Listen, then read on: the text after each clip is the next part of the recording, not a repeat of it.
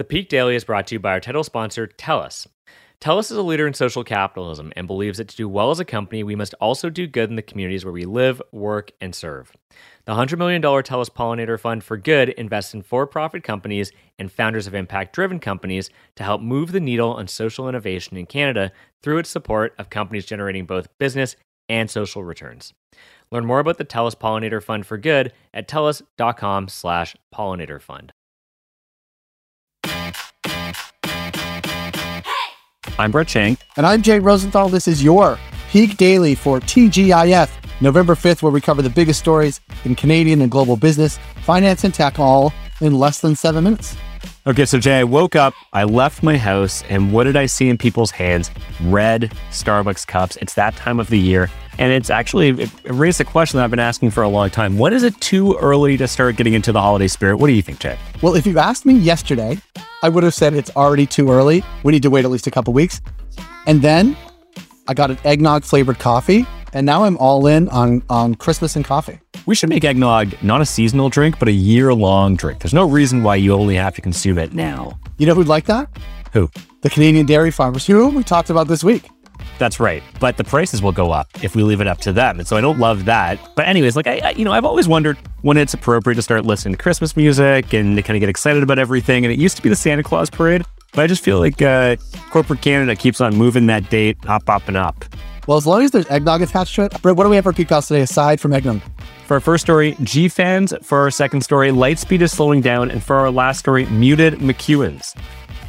For our first story, former central banker Mark McEwan has built an alliance of 450 companies who pledge to focus their investments on achieving net zero carbon emissions. Brett, what is GFANZ aside from an awful acronym?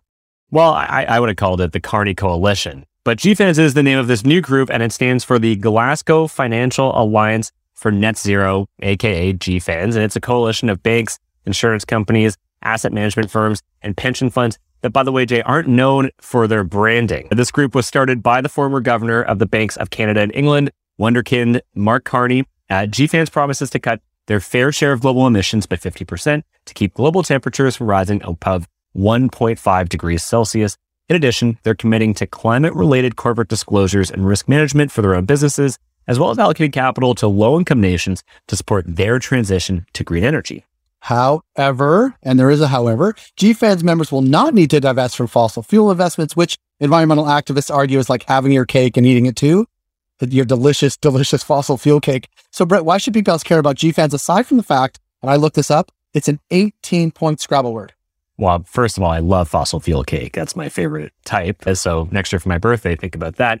But it's also a step in the right direction. All of Canada's big financial institutions signed onto the alliance. And while it might not be perfect, it's good to see corporate finance, who, by the way, don't have the best record on this stuff, stepping up to the plate.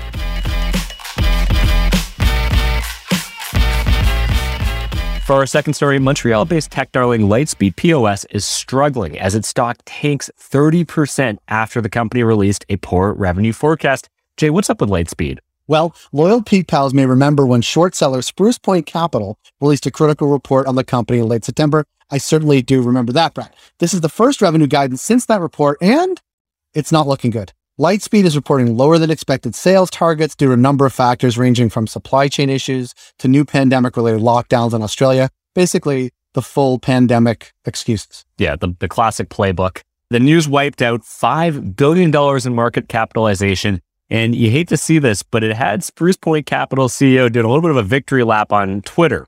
But on a more positive note, both analysts at BMO and National Bank believe that Lightspeed normally and conservatively forecast their financials, and that stocks tanking is a bit of an overreaction. So Jay, why should Peak Pals care about what's going on with Lightspeed? Well, Lightspeed is one of Canada's biggest technology companies that employs over 2,000 people, mainly in Quebec. So Lightspeed's performance could have an impact on the larger Canadian economy. So we hope they get that $5 billion market cap right back.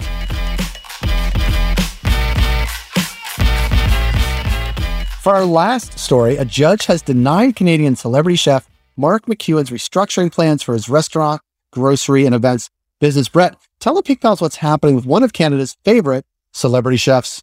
Yeah, I don't really know Mark McEwan that well at all. And so this is news to me, but you might know him better as the head judge of Top Chef Canada. He also owns a sprawling empire of food-related businesses, mostly in Toronto. They include McEwan's gourmet grocery location at Toronto's Yonge and Bloor Streets and the Fabrica restaurant.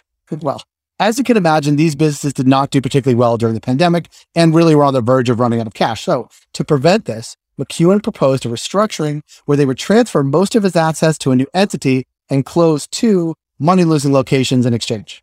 So normally you could only do one of these restructurings if there was no other bidder for the business or you wouldn't be able to sell it for a higher price. And that's what McEwan said. So he said that he wouldn't work with another owner so that he would be unable to sell the business to a third party for a higher price because his name's all over the thing.